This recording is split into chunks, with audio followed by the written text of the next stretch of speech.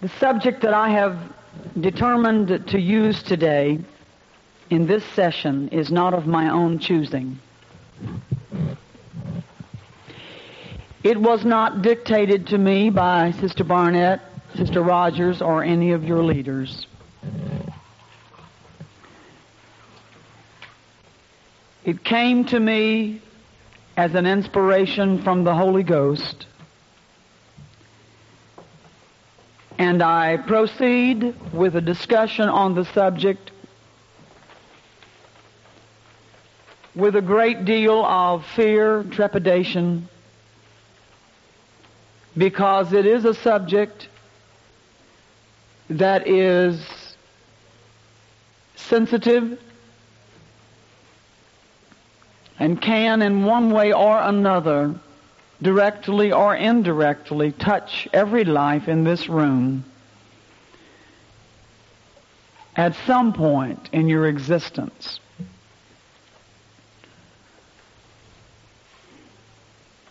While in the Caribbean last week, and in thought and meditation, anticipation of these meetings, I asked the Lord what He would have me speak on here. And as I began to write and to study, I was shocked when these things started to come to me. And I said to the Lord, "You can't be serious." And He said, "I really am." And so I continued. And as I continued to write and to study and to meditate, the impetus of the inspiration gained momentum, and I could tell that I was headed down the right track. Though I will never know who, and I will never know why, there is one thing I am certain of today, and that is the subject has been chosen by the Lord, and while I'm doing it quite blindly, I have confidence that it is the one thing that should be discussed today. My subject is infidelity. And I heard that moan. And am I now correct in saying that there's not a person in here who at one time or another has not been in touch with the subject? Though you may never be guilty, you will be very close to someone who may be. You may be a pastor's wife that's constantly barraged with the challenges of dealing with it. You may be the mother of a daughter that has need of this information. And then tragically enough, in a congregation of this size, the law of averages dictate that there will be some of you who need to hear what I'm going to say today. If I can save one person from going over the falls, it will have been worth my time. So for those of you who are so righteous and secure in the spirit and the flesh, that have no need of this kind of lecture, I hope you'll make yourself comfortable and be patient with the rest of us, because all of us sense that we need information along this line so that we do not fall into a trap. It's an old game, has a new name. Everyone faces problems. Not one of us are perfect. Even as Spirit-filled people, we often struggle with questions no one knows about. Sometimes there are things inside of us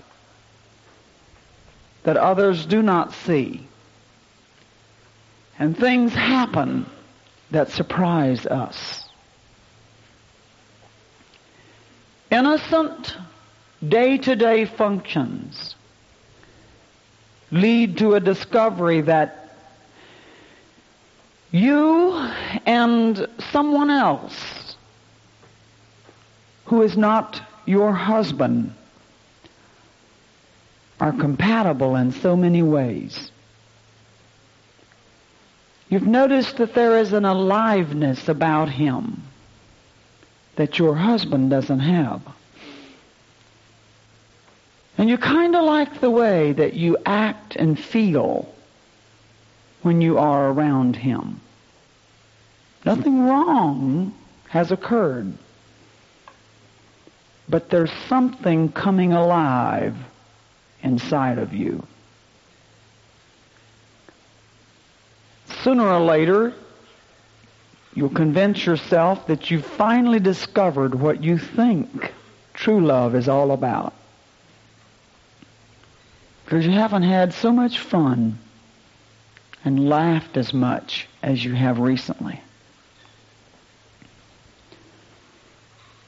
And then you start to convince yourself that you have a right to be happy, don't you? Anything that feels this good can't be wrong. And then comes that awful conclusion that you'd rather go to hell with your newfound ecstasy than to live a dull, boring life and make it in. Rarely do people ever intend to have an affair.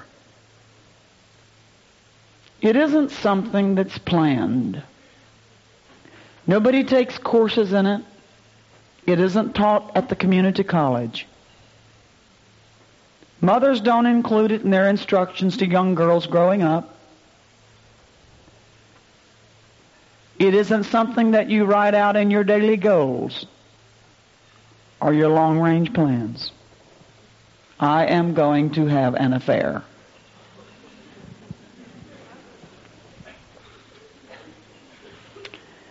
And the lady knows it's wrong.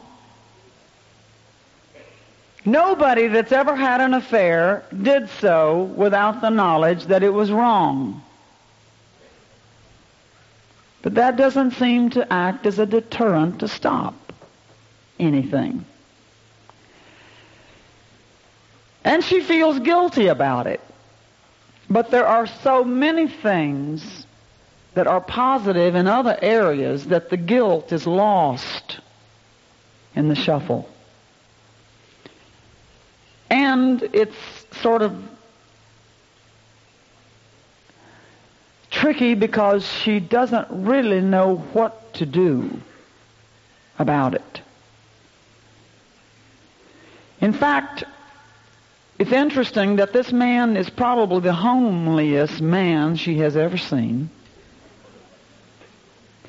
At first, he even repulsed her. She couldn't stand to be around him. But he talked kindly to her. And he seemed to understand her. And he accepted her and made her feel like a lady.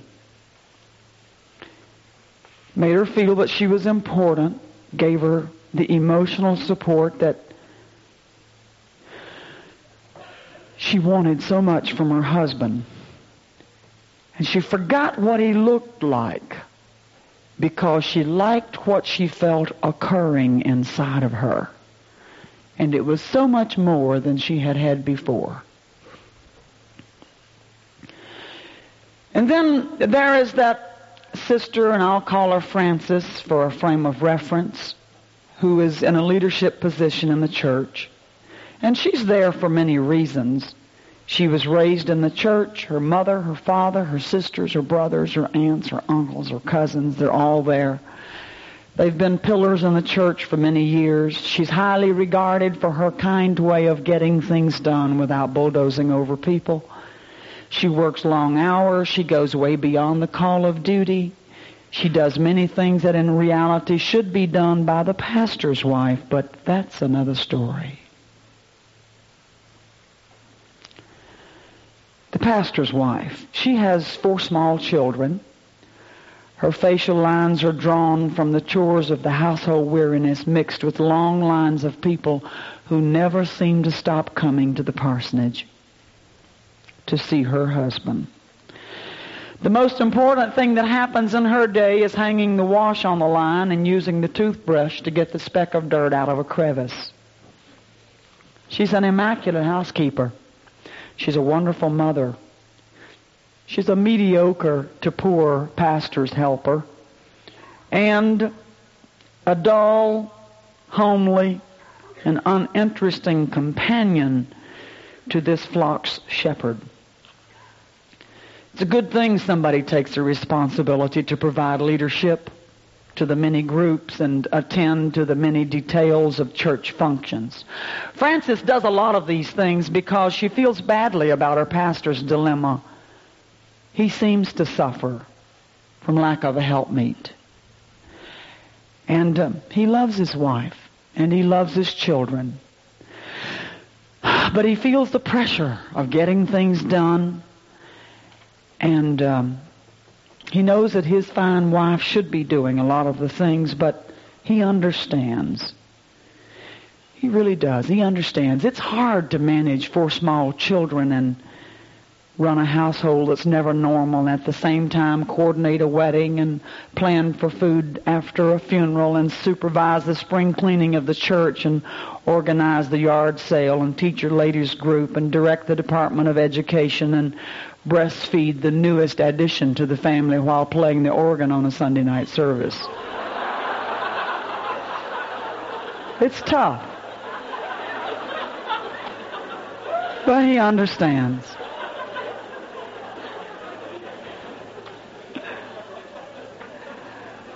So Frances was glad to help.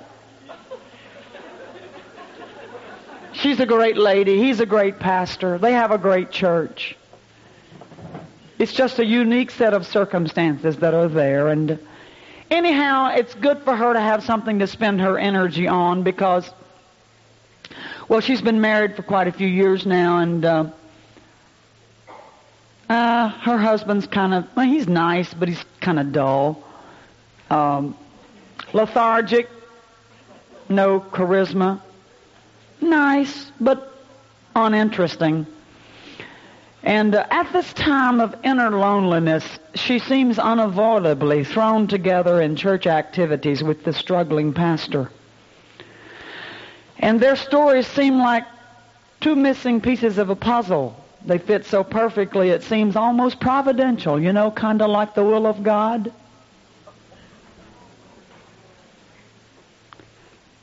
They need each other. They understand each other. She understands him. And though he never says it, she gets the feeling that he understands her. And there's really nothing wrong with any of that. But then there's that day in particular when she had gone into his office to discuss some aspect of this busy church's activity, and the door is closed and eyes meet and hands touch. And then there's the exhilaration, the spark, a flame. Instantly, it happened. Emotions were tumbling out of control, and they had passed the point of no return. Now they rendezvous often. Well, she hasn't cut her hair. She isn't wearing makeup. She's the same as she always was. Nobody knows. He still goes home to his wife, and he loves her, and he loves his kids. Externally, nothing has changed. But she struggles with the feelings of terror and fascination. Her respect for him as a man of God is intensified, strangely enough. She can't take her eyes off of him when he's preaching. It can't be wrong because he preaches with such anointing. And 3 got the Holy Ghost last night. So God hasn't lifted his spirit. But she's forgetting that God honors his word anywhere, anytime. He has that responsibility. She works in the church harder than ever before, but the gnawing guilt provides a daily struggle for her to keep her composure. Both of them know it's wrong, but it happened to you, and you see, when it happens to you, it's different. The usual prayers were prayed for God to take away the feelings. They'd even prayed together. And God hadn't answered, so he must not object. The analogy that I have given to you today is but a speck on the horizon. The increasing incidence of extramarital affairs among spirit-filled people is the one malady among us that is the most dangerous. It's like a time bomb waiting to explode. And you're sitting there horrified that I would say such a thing as that, because you thought the Holy Ghost was a cure-all, and you had reached home safe, and you never had to worry about anything like that ever happening to you. Wrong, my friend. You're still human. You still have emotions.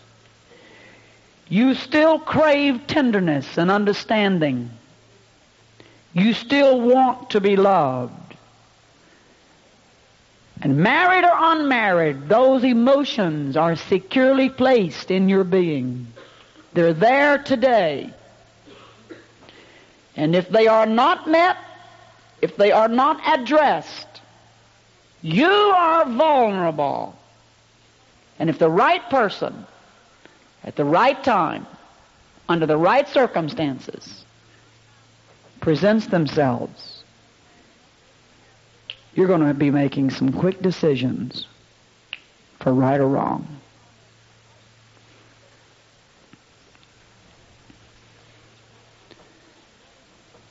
The reasons that are given to support the behavior of infidelity, though they're contrary to moral and biblical convictions, are as disturbing as the affair itself. This is not a new problem.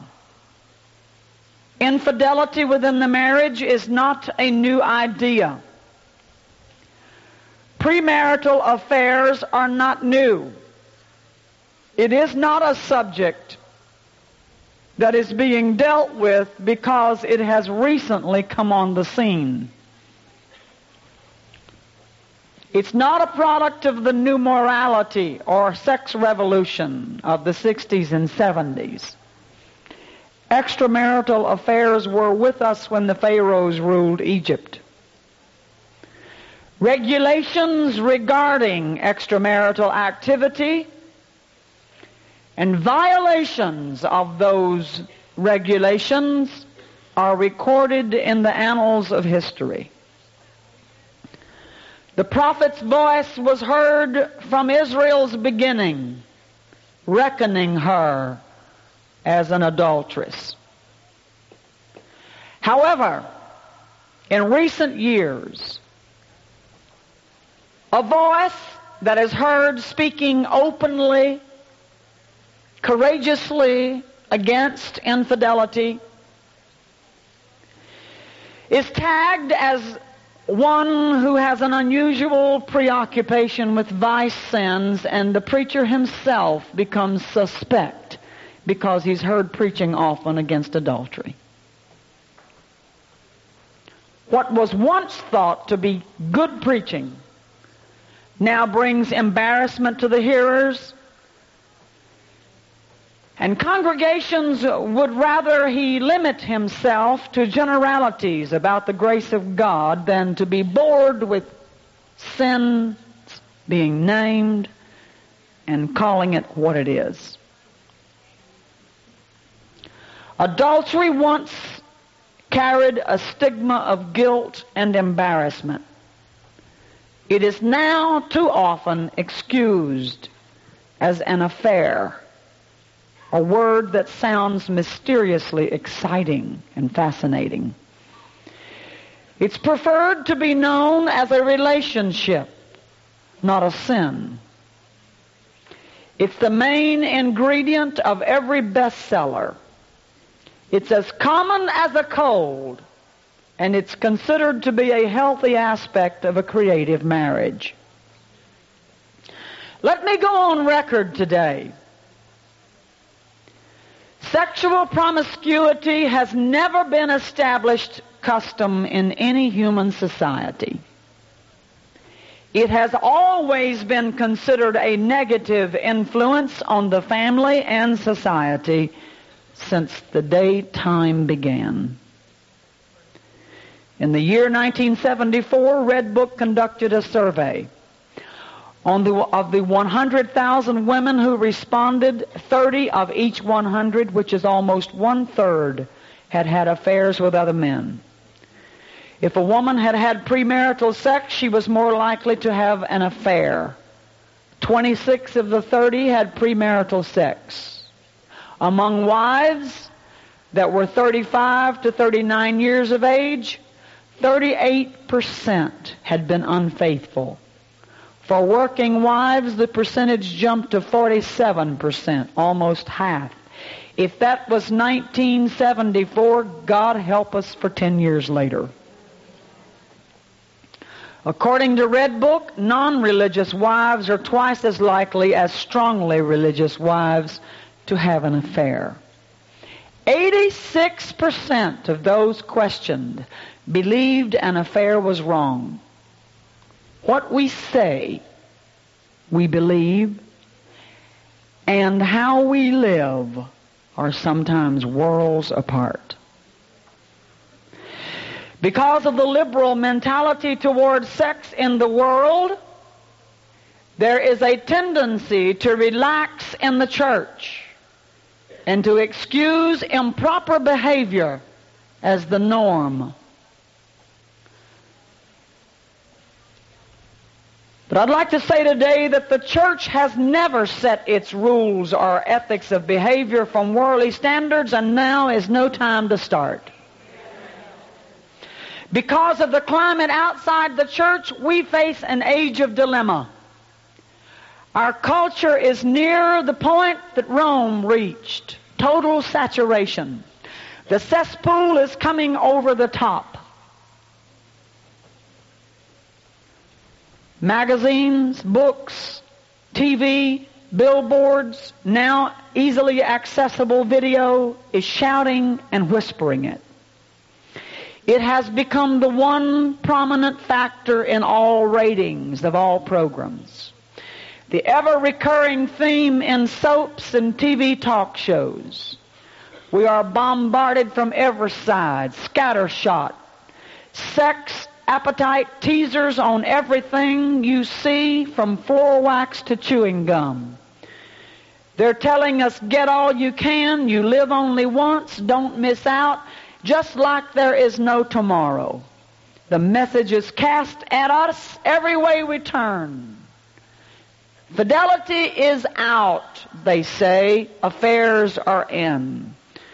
They say if you don't get satisfaction in your marriage, all you ever expected, dreamed, and fantasized, and it fails to bring you the sensory pleasure and fulfillment you deserve, find it elsewhere. Go have an affair. That's the mentality that's in our society today. And those of you that work on public jobs will remember that you are daily appalled by conversation you have to listen to from the women you work with. They speak of it as commonly as going to the store to buy groceries on a Friday night. It's as easily discussed as going to the laundromat to do your laundry. It's nothing in the world today. It's par for the course. It's the norm. Dr. Albert Ellis, who is a prominent sexologist, used a term, his exact phrase was healthy adultery. This liberal attitude has done more than put couples in bed. It has created a social climate that has bred fear and silence, and it has assassinated the marriage vow. Proponents of infidelity would have you believe that because of an attitude change in society, the stigma is gone. They say the pain no longer occurs. It's the accepted thing. The assassination of self-esteem and self-deceit of cheating, they say, has also disappeared. It's not so, my friend. When finders keep, losers still weep. Mothers still mourn, children still cry, and the deserted still feels the agony, and the transgressor's way is still hard. The book said it would be that way. The grass may look greener on the other side, but it's strewn with the bitterness of deception and the skeletal remains of unfulfilled dreams. The transgressor is forced to choose sooner or later between her own wishes and the marriage contract. Her love for her children, and oddly enough, her love for her husband, drives her to protect them from the knowledge of her infidelity. She doesn't want to hurt them. And so in the name of love, a good woman becomes a liar and a cheat and a deceiver. Infidelity acts as a cover-up of the real problem. Infidelity is the symptom that says the marriage has gone sour. To whatever extent the affair eases the superficial pain of this marriage gone sour, it never provides answers. I underline it. It never provides the answers it is thought to provide. It never gives the resolution to problems that it is thought to do. And as if this isn't enough, infidelity is self-destruction. A once trustworthy, believable individual becomes a cheat and a liar. She lies to her mother. She lies to her children. She lies to her husband and anybody else that gets in her way as she crosses the border to greener pastures. She is then consumed by her own sin of self-destruction. Self-deception is self-destruction. There are no miracle cures for the pain of infidelity. Everybody feels the pain. There is no such thing as an affair without pain. When the vital ingredients of our existence, such as self-esteem, intimacy, and integrity, are destroyed by an affair, its reverberations are felt 3 and 4 generations deep. The law of the harvest exudes its poisonous bounty, and everybody suffers. Everybody suffers. It's beyond me how women could ever believe that anything as rotten and putrid as an affair, an infidelity, a violation of the marriage contract, and premarital promiscuity could ever bring good results, could ever produce happiness. It's beyond me how anybody could ever feel, think, or be convinced for one moment that anything good could ever come of it.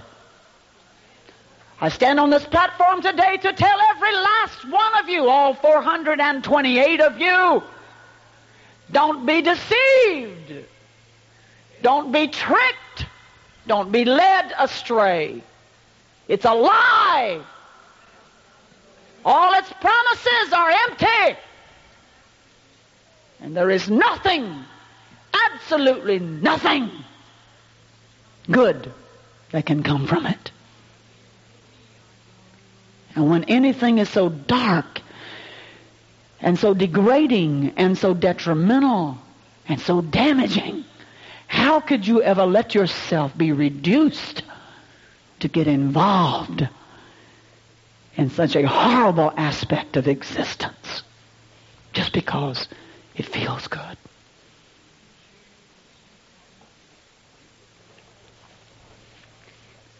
If the grass is greener on the other side, if it is green at all, it's because the gall of bitterness has given it its color. The old-timers used to say it didn't happen overnight. I used to wonder about that. But I don't suppose anybody really plans to fall into a trap. Which of you would get up in the morning and open the curtains and wash your face and look out and see the sun shining and say, it's a beautiful day, I think I'll go out and commit adultery?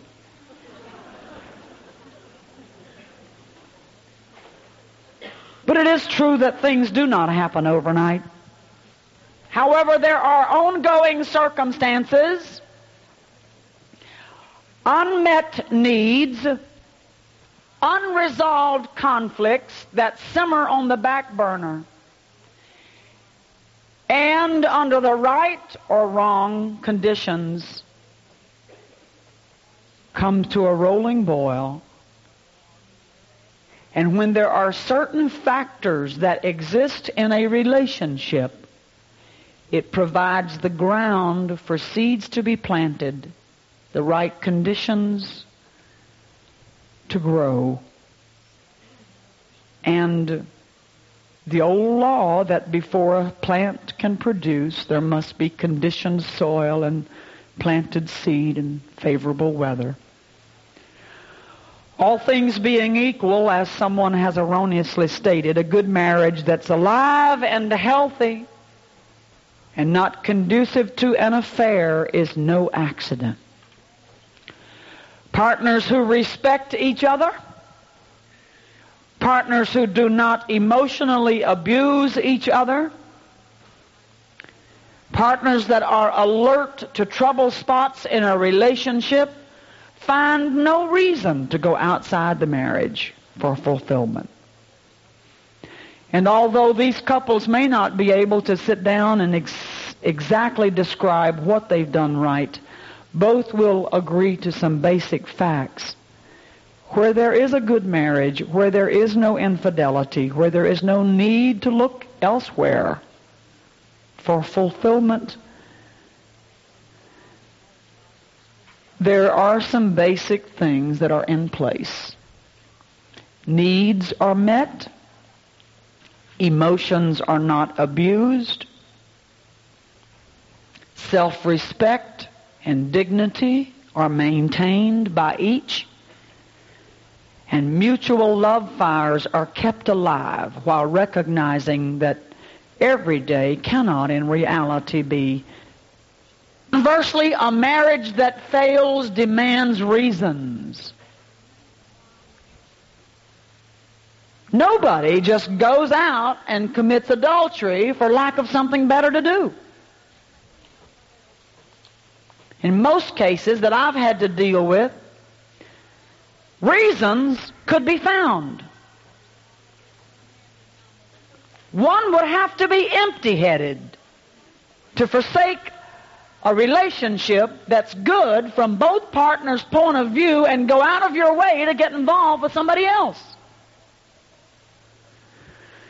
Linda Wolf stated in her article in Red Book Maintenance 1973, being unfaithful is a symptom, not a syndrome. She said something is wrong in the marriage or their ability to be close to another human being in the same way that a fever is a manifestation of an infection.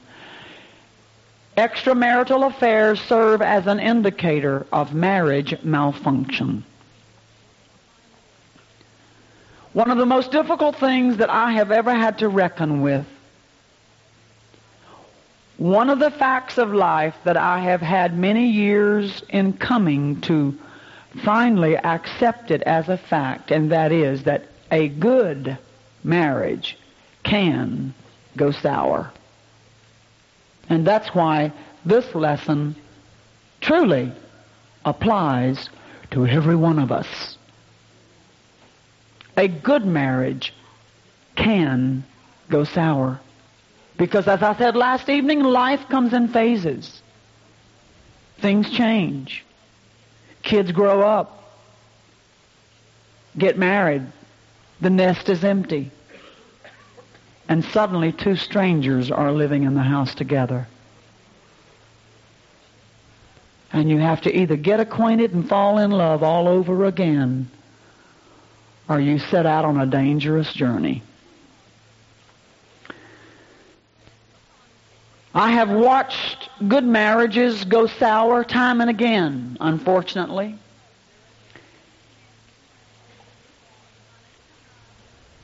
All the reasons that it should last are present. Yet there is a silent factor that's gnawing away at its foundations. And after several years, in excess of 30, being involved in the ministry and being placed in a position of having to counsel in many of these situations, I think that I could summarize by saying immaturity heads the list of the culprits. Sadly enough, one can be 50 years of age and still be immature. There's no fool like an old fool. Second in line is the unfortunate inability to articulate feelings and thereby resolve conflicts.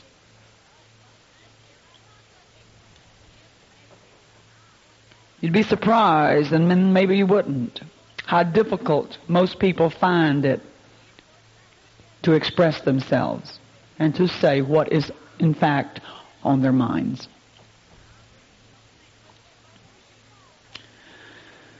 It is not a problem unique to anybody. We all fall into that category. As open and verbal as I am, you would think I would not have that problem. But I do not believe there's a woman alive today that can truly find it easy to articulate her feelings at all times. Men are especially bumblers of this particular need. They will seethe for years over pet peeves that they don't have the courage or the words to verbalize.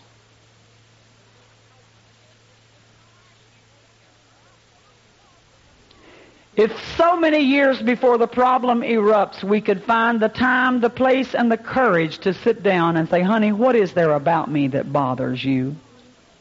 And then have the courage to hear it and do something about it.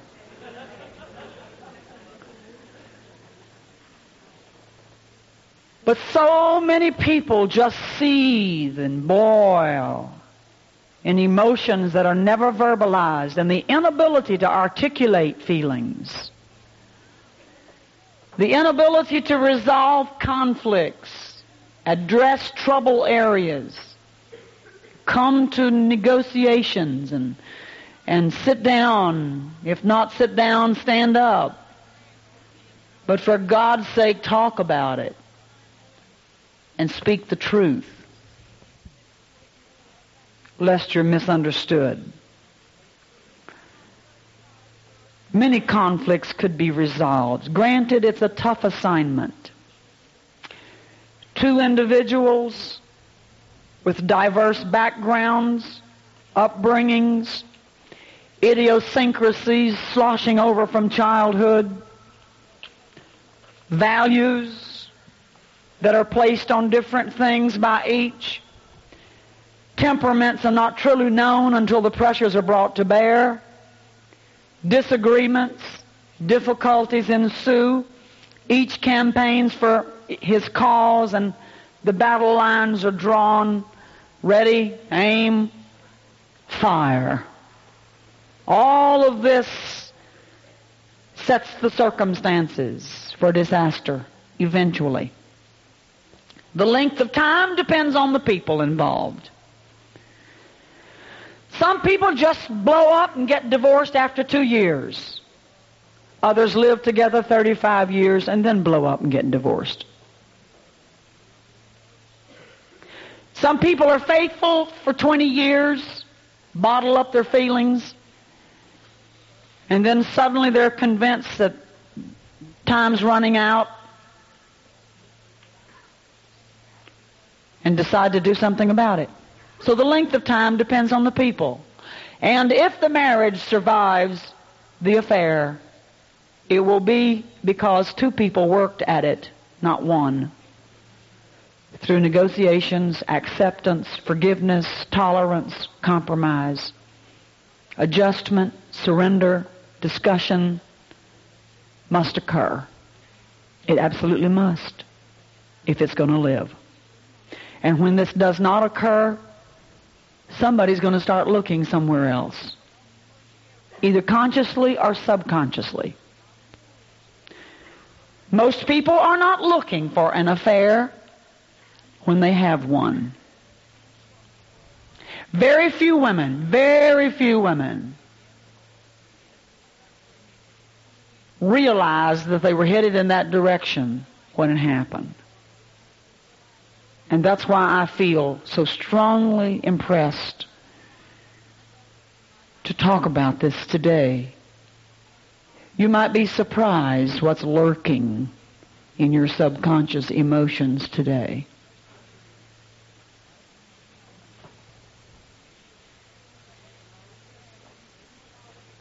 Most people are not looking for an affair when they have one. They're just hungry for a little attention, seeking to be propped up or just to get a feeling of worth. Because so many men, unfortunately, do not know how to talk to a woman. They talk down to them, they put them down. And there are many girls that just go day after day after day and never really find the courage to reach down and get their own bootstraps and pick themselves up independently. And they wait day after day hoping that they'll hear one nice word, one kind word, one compliment from a man, their man. And it doesn't come, and it doesn't come, and it doesn't come. And then somebody says something nice. And it does something to you. And the struggle starts. If you have unmet needs, if you feel the sting of rejection, if you have lonely, faraway emotions tumbling in your bosom, be careful. You are a walking time bomb. Affection-starved women are the most vulnerable.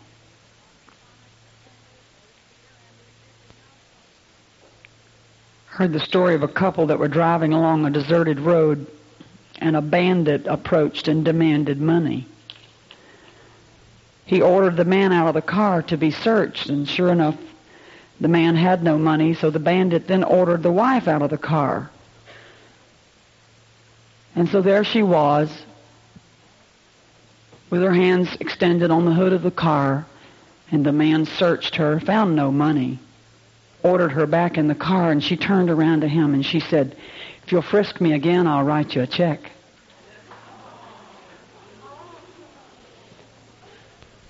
There's another story that said bandits hopped the train, came down the aisle and said, "We're going to rob all the men and kiss all the women." One man stood up and said, "Now wait just a minute." He said, "You can have all our money, but you leave our women alone." Nice little old maid, about 40 years old, never been married, stood up and said, "Just wait just a minute, sir. Who's robbing this train?"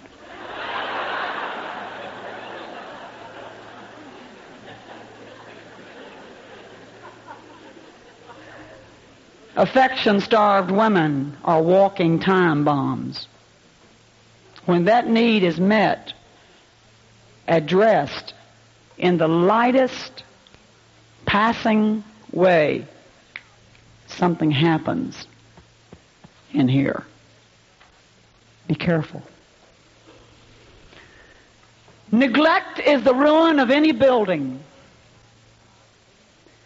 A house neglected will fall apart. Homes are no different. To neglect a house is to ensure that it will develop weaknesses over a period of time, and the problems will eventually cause it to fall apart. Benjamin Franklin wrote a little verse that said, a little neglect may breed great mischief. For want of everybody told you they would, but you didn't believe it. And so when they come, you're shocked. It's like you never heard anybody say it. And so you're ready to just quit or go somewhere else and do something else instead of working at a solution. Just remember that even a marriage made in heaven has to be maintained on the earth.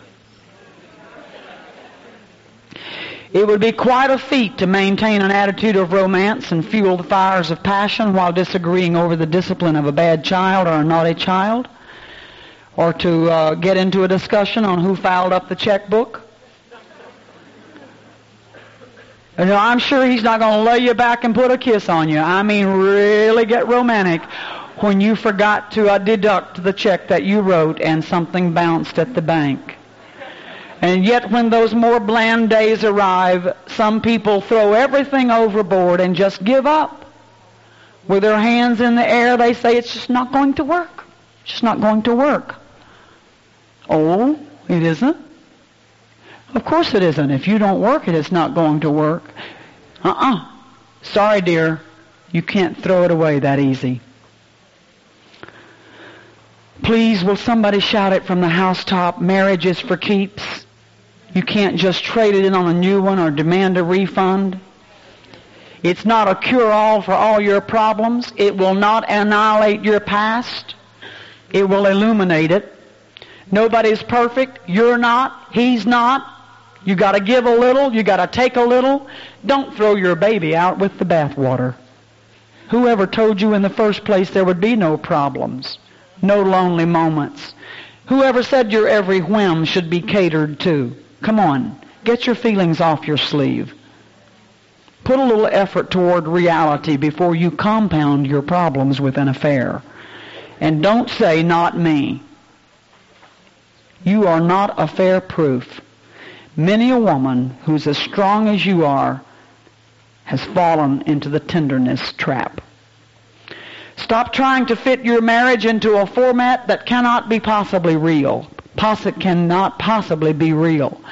Using a certain brand of shampoo is not going to make you look like that Clairol girl. Walking into a barn doesn't make you a horse.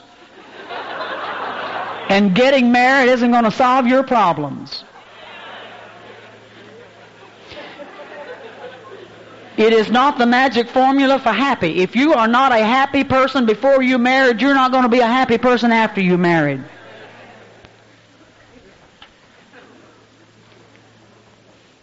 Love, like food, is a consumable product.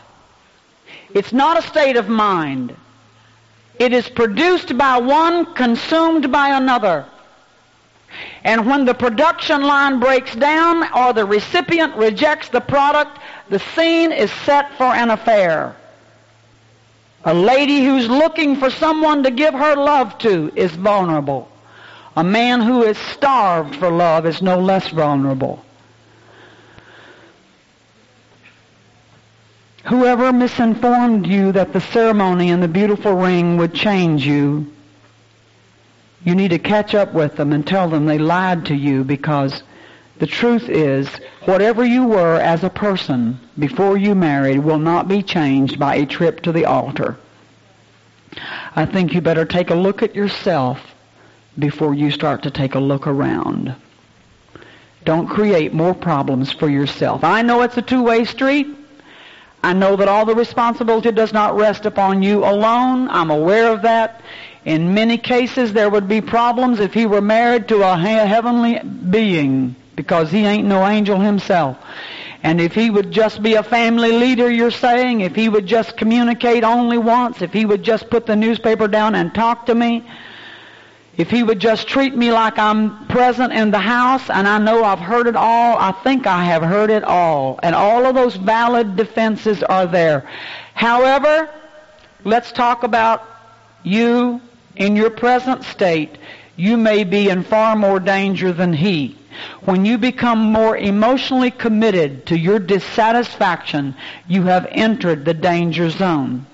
Your mind is ruled by your emotion, and if God were to raise your mother from the dead, she couldn't talk you out of it once you get hooked. We have an unbelievable art of finding good reasons to do the things that we do, and adultery is no different. You also have an uncanny ability to arrange things once you've been captured by that emotion. Then you set out to rationalize, to justify. The blinders fall over the eyes. The feelings are numb. The ears are deaf. And now the days are filled with unhealthy thoughts that flatter your ego and urge you on down that path. It would be great if getting saved prevented temptation, but it doesn't. The fields of recent history are strewn with the remains of those who thought that it could never happen to me. Those who felt that they were above or beyond the stabbing pain of choice and a fleeting moment of temptation didn't understand. Great princes have lived out their days with regret eating away at their heart. Men and women who were held in high esteem succumbed to temptation and surprised us all and themselves. Temptation knows no barriers. It does not choose based on race, creed, or color. Temptation is not obstructed by the fact that you hold a position in the church. Whether or not you are the organist, the pastor's secretary, a Sunday school teacher, the pastor's wife, or the pastor himself has absolutely nothing to do with temptation's activity in your emotions. Temptation knows no barriers. The length of time you've served God does not temper its blow when it's hit. I don't care if you've had the Holy Ghost 50 years, you are still vulnerable. No amount of money can lift you out of it. Ships by sea or air cannot carry you away from it.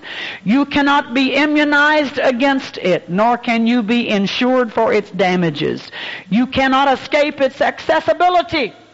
An unavoidable reality. You walk through a minefield every day. You are liable to be tempted anytime. Who is tempted?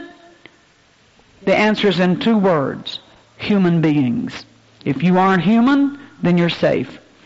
Otherwise, watch yourself. If you socialize, if you go on a job, if you attend church, if you buy gas and groceries, it's an inevitable reality that you are subject to be tempted. Not that you'll ever do anything wrong, but the thoughts will occur and you'll be challenged with the decision of what to do with them. Take courage in this truth. Temptation is not sin. Yielding is sin. A tempting thought has no power within itself. And don't ever forget it. Don't think for a moment that because you were tempted by a fleeting thought that you are on the skids and headed down the dirty path. That is not the truth. Temptation is not sin. Yielding is sin. Temptation within itself has no power. It is absolutely powerless. The impetus is gained for temptation when it finds mobilization in your body and mind. Don't ever worry a lot about temptations. As long as you forbid them entrance to your mind and you do not lend yourself to mobilize them, then you are safe. Temptation has no feet. It can't walk. Temptation has no hands. It can't reach. Temptation has no eyes. It can't see. It does not have a sense of touch. It cannot feel. Temptation is a very real thing, but it's totally powerless. It cannot move by itself. You have to give it hands, feet, eyes, and feeling before it can ever do you any harm. And as long as you'll stop short of that, you'll be okay. You'll be all right. You'll be okay. Temptation's success or failure will be determined by whether or not you give it mobility. The reason that Jesus' temptation was without sin was that he never gave himself to it. He never let it come in. You cannot control many of the factors in your life. There are some things that you cannot change, and we all know this. The family that produced you, your inherited nature, was in place before you arrived. The quality of your genes is out of your control. You cannot control other people, not even your husband. You've discovered that. Your circumstances and environment cannot be altered to your whims and fancy, but there is one kingdom over which you reign supreme, and that is your thoughts. It's not a sin to hear the knock on the door, but God help you if you reach for the knob. When that stranger is welcomed in, the stranger called temptation. When you give him hospitality, when you entertain it tenderly in the secret places of your heart, you have mobilized a powerless temptation. He'll enter your life. He'll make himself at home. He'll help you construct ways and means to get him where he wants to go. He'll take full charge of everything you are and everything you do, and you will become a slave living in your own house. The main diet that keeps temptation alive is fantasy. And a temptation has an uncanny way of making temptation seem possible. When an extramarital affair is entertained as a temptation, the mind begins to live out the fantasy, constructing ways to bring it to pass. By this time, no amount of persuasion will change your course. And that's why it's critical to guard your thoughts when things get unpleasant around your house. Don't answer the door when you hear temptation knock. He's looking for a free ride, and you will pay his way. And then there's the ugly side. My heart bleeds for the victims, the innocent. So many heartbreaking scenes unfold when the inevitable begins to happen. The Bible said a house divided against itself cannot stand. If you do not gather, you scatter. A double-minded man's unstable in all his ways. And the book goes on and on. You cannot build a marriage and tear away at it at the same time. Whatever money and energy is expended in an affair is robbed from your home. If the sweet smiles and tender touches invested in an affair were applied to the marriage, the payoff would be much greater and better, I assure you. Strangely enough, prayer is never a serious part of thoughts about infidelity. What do you think God's going to say when you pray, "Dear Lord, I seek your will in this affair"? Dear God, I'd like to pray about messing around a little bit. Nobody looks for God's warm smile and His stamp of approval when the mind is going wild with fantasy and emotion. Who's kidding who? You may go through the motions, teach, preach, sing, play, anything else necessary to keep the bloodhounds of truth off your track. But you can't fool God. I don't recommend that you try it. God is not mocked. Whatsoever a woman soweth, that shall she also reap. These aspects of a shaky marriage that were distasteful now become ugly ingredients. Things that were aggravations now become contemptuous. The ugly side begins to emerge as a believable person becomes transformed into a conniver, a professional liar, telling lies, living lies. And then like peanuts, one leads to another. About work hours, about money, about where you were, what you were doing. Truth is discarded like an old coat that you don't need anymore. And you lie about where you were and what you're doing. And the children, well, that's another story. That's the other ugly side. And I don't even like to think about what happens there. It's not enough to analyze your emotions, the devastation of an affair, and leave all of us helpless to stop its onslaught. I'm asking today, what in the name of God can we do? This is my most frustrating area of discussion, because I can still see the glaze over the eyes of the last person in my office. I had said it all. I had painted the picture. I pulled out the stops, but nothing I said changed anything. I couldn't slow her down. The toddler sitting alongside of her had no effect on her. Her distraught, heartbroken mother did not move her. Her godly father, who was aged, didn't change her mind. Her quiet-spoken, hard-working husband sat near and wiped tears from his furrowed brow. She had made up her mind. I didn't have the answer. If I did, there'd be 10,000 pastors beating a path to my door to learn how to deal with it. But if I can say something today to keep you off that fatal ride, it will be worth my effort. How can you deal with those fragile moments? How can you stay in a safe range? There are several safeguards that I would like to recommend to you, and if you are human, you need to listen. Don't look around to see how others are doing. There's no way you can know all the facts and make a correct judgment. Don't set your own traps, number 3. Many affairs come out of self-made, self-baited traps. We naively grease our own slides and unconsciously set ourselves up for falls. Be careful. Number 4, choose your friends carefully. Friends who treat infidelity lightly or tell suggestive jokes are enemies to your marriage. If your friend's husband can't keep his hands off of you, find another friend. So many close friends are part of this scene. Loose sex talk breaks down protective walls.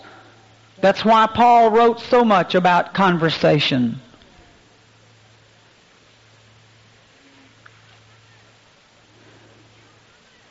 Another trap is your job. Be careful when you respond to the admiration of other men.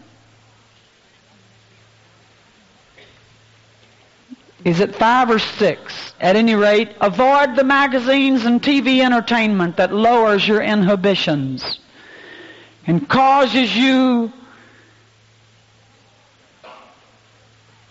to accept with no questions asked behavior that is immoral.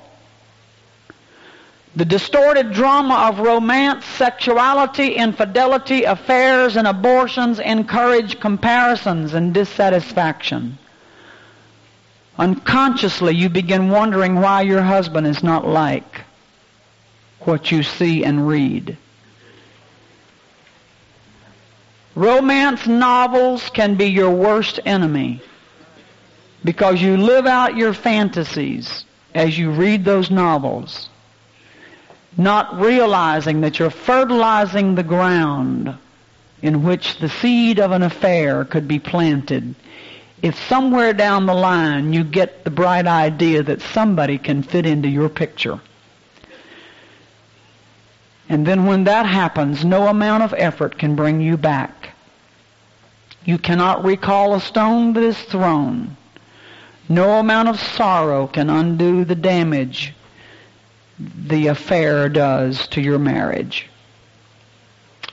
And whatever else may be said about home, it's the bottom line of life. It's the anvil upon which attitudes and conviction are hammered out. It's the place where life's bills come due. The home is the single most influential force in our earthly existence. No price tag can adequately reflect its value. No gauge can measure its ultimate influence, for good or ill. It's at home, among family members, that we come to terms with life. And that's where life makes up its mind. Words cannot describe to you today how I treasure my home, each member of my family, those who live under my roof, and thank God, my children who live next door to me. They stimulate me. They fulfill my deepest longings. And except for my personal relationship with Jesus Christ, I know of nothing that brings me more satisfaction than time spent with my husband Wayne and our kids Tammy, his wife Anthony, and his wife Tammy, and Jeanette and her husband Steve. The love, the purpose, the joy, and the peace and understanding that I glean from our home defies description. And since all 6 of us are still in the process of growing and learning, very few things stay the same around our place. And since it's life in the fast lane for us, rather than the rocking chair on the back porch, we move at a pretty fast clip. But that doesn't mean we're always on the run. It isn't uncommon for us to spend time discussing issues that are really important, or the give and take of discussion and disagreement. And we're continually filing away at the rough edges, the ideas, and shaping and molding our minds together. And when we come to those hard questions like whether or not it's going to be pizza supreme or just pepperoni,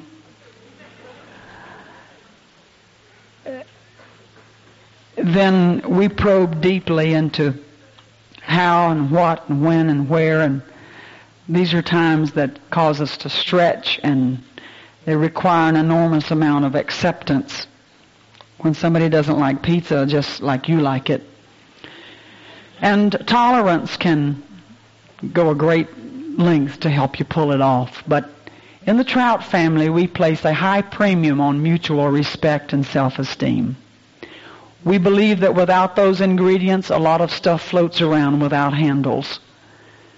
That confusion is bred, and fear and insecurity. Those are 3 words that describe a lot of homes today. The last thing that you should assume is that a family is perfect. None are.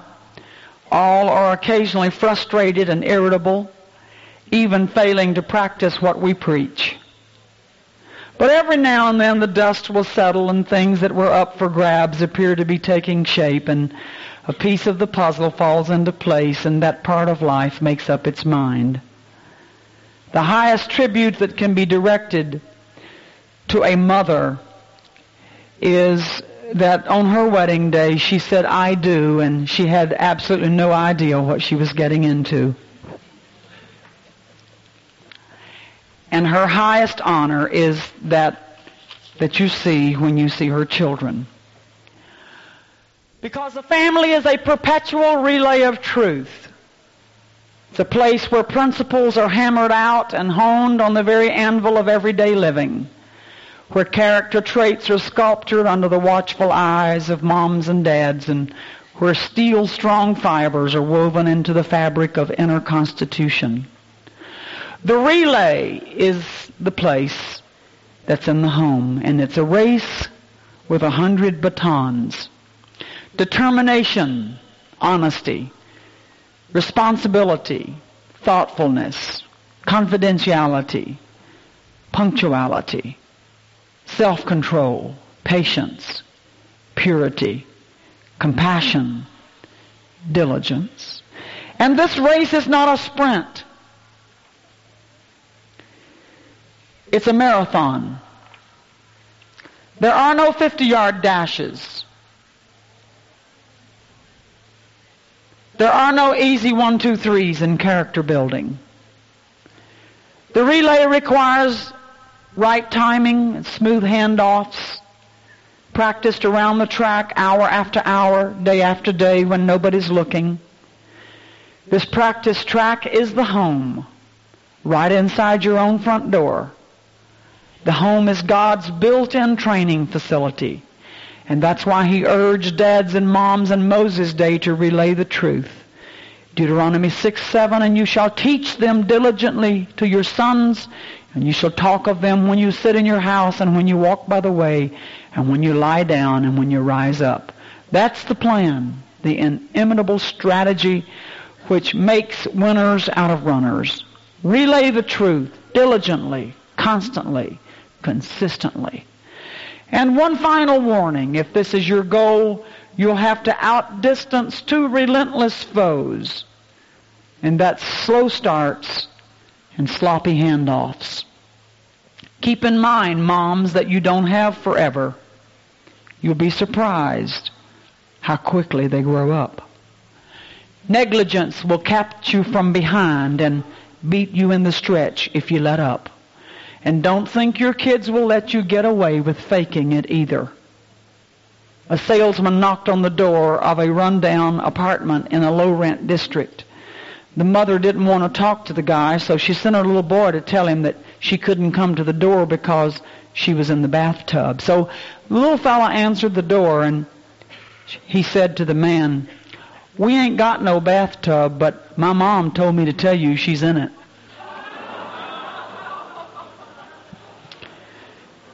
Further, it won't work for you to play catch-up by dumping truckloads of truth once or twice a year. You must be consistent. You can't have the loose, tight strategy. It has to be consistent. Good parenting is consistency.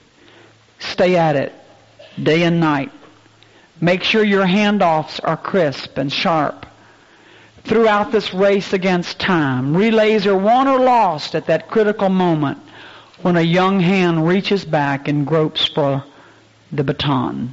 Because someday, when the kids are grown and things are a lot different, the garage won't be full of bikes and electric train tracks on plywood, sawhorses surrounded by chunks of 2x4s and nails and hammers and saws, unfinished experimental projects, and the rabbit cage. The treehouse that stands is a stark reminder of an era that passed.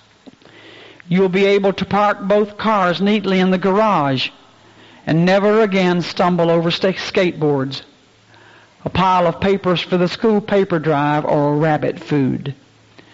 Someday when the kids are grown, the kitchen will be incredibly neat. The sink won't have sticky dishes. The doorknob won't have jelly and peanut butter on it. The disposal won't be jammed with paper clips and rubber bands.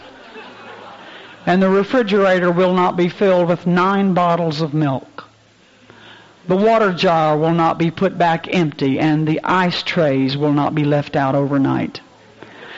The blender won't stand for 6 hours coated with midnight milkshake. And the honey will stay inside the jar. Someday you'll actually have time to get dressed leisurely time to do your nails or take a bath without the kids beating on the door saying that the cat just ate the canary. Someday when the kids are grown, you'll be able to use the telephone without discovering a couple lovebirds on the other line. That telephone will actually sit there and not ring, and here you thought all this time it was growing from your teenager's ear. The telephone will not have mayonnaise or corn chip crumbs or toothpicks stuck in those little holes. Someday you'll be able to see through the car windows. There'll be no fingerprints, no tongue licks, sneaker prints, or dog tracks. The back seat will not be a disaster area. You won't have to sit on jacks and crayons anymore. And the gas tank will not be somewhere between empty and fumes. Someday, conversations will return to normal, just plain old American talk. And gross will not punctuate every sentence 7 times. Yuck will not be heard. Hurry up, I gotta go will not be heard with banging fist on the bathroom door. It's my turn will not call for referees. A magazine article can be read without interruption. Someday things are going to be a lot different. One by one, they'll leave the nest. The place will begin to resemble order. The crackling of the fireplace will echo through the hallway. The phone will be strangely quiet. The house will be calm and always clean and empty and filled with memories and loneliness, and you won't like it. And you'll make coffee thinking surely he'll come over and bring the grandkids. And you'll spend your time looking back to yesterday, thinking about all of these things. Could it be that the Apostle Paul had all this in mind when he wrote, I have learned to be content in whatever circumstances I'm in? Maybe so. But then again, chances are good Paul never had jelly and peanut butter on the doorknob or sneaker prints on the car window.